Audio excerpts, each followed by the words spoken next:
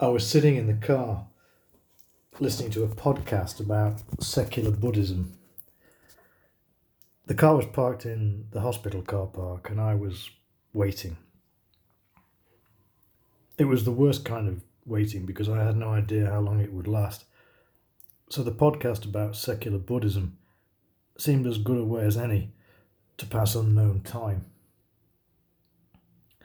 It took me about a minute to take against the podcaster and his secular Buddhism.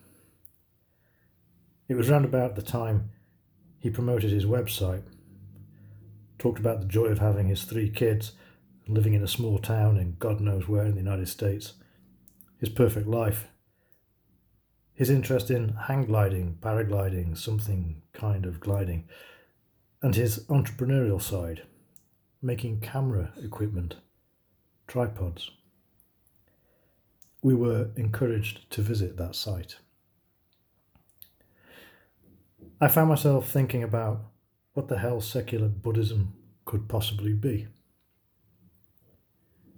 Anyway, the person I was waiting for got back from the appointment, and the news was predictably grim. I started the car, and that's when I found out the battery was flat. It's a new car, new to us, bought second-hand, a year old, low mileage. But these things happen, and they pick their moments.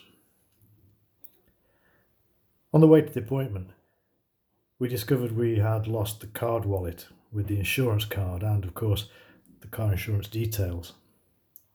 So I was there, stranded, cursing secular Buddhism, in a hospital car park, in a car with a flat battery. Time was ticking. My phone battery was running low.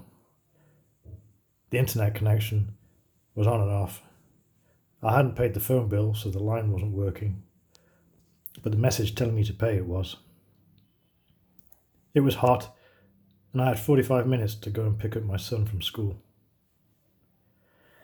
Then I remembered my insurance broker had once told me never to hesitate to contact him for anything, and I joked, "I'll test you.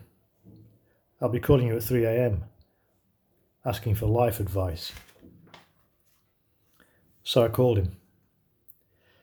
To cut a long story short, within 15 minutes he had appeared in person on a moped.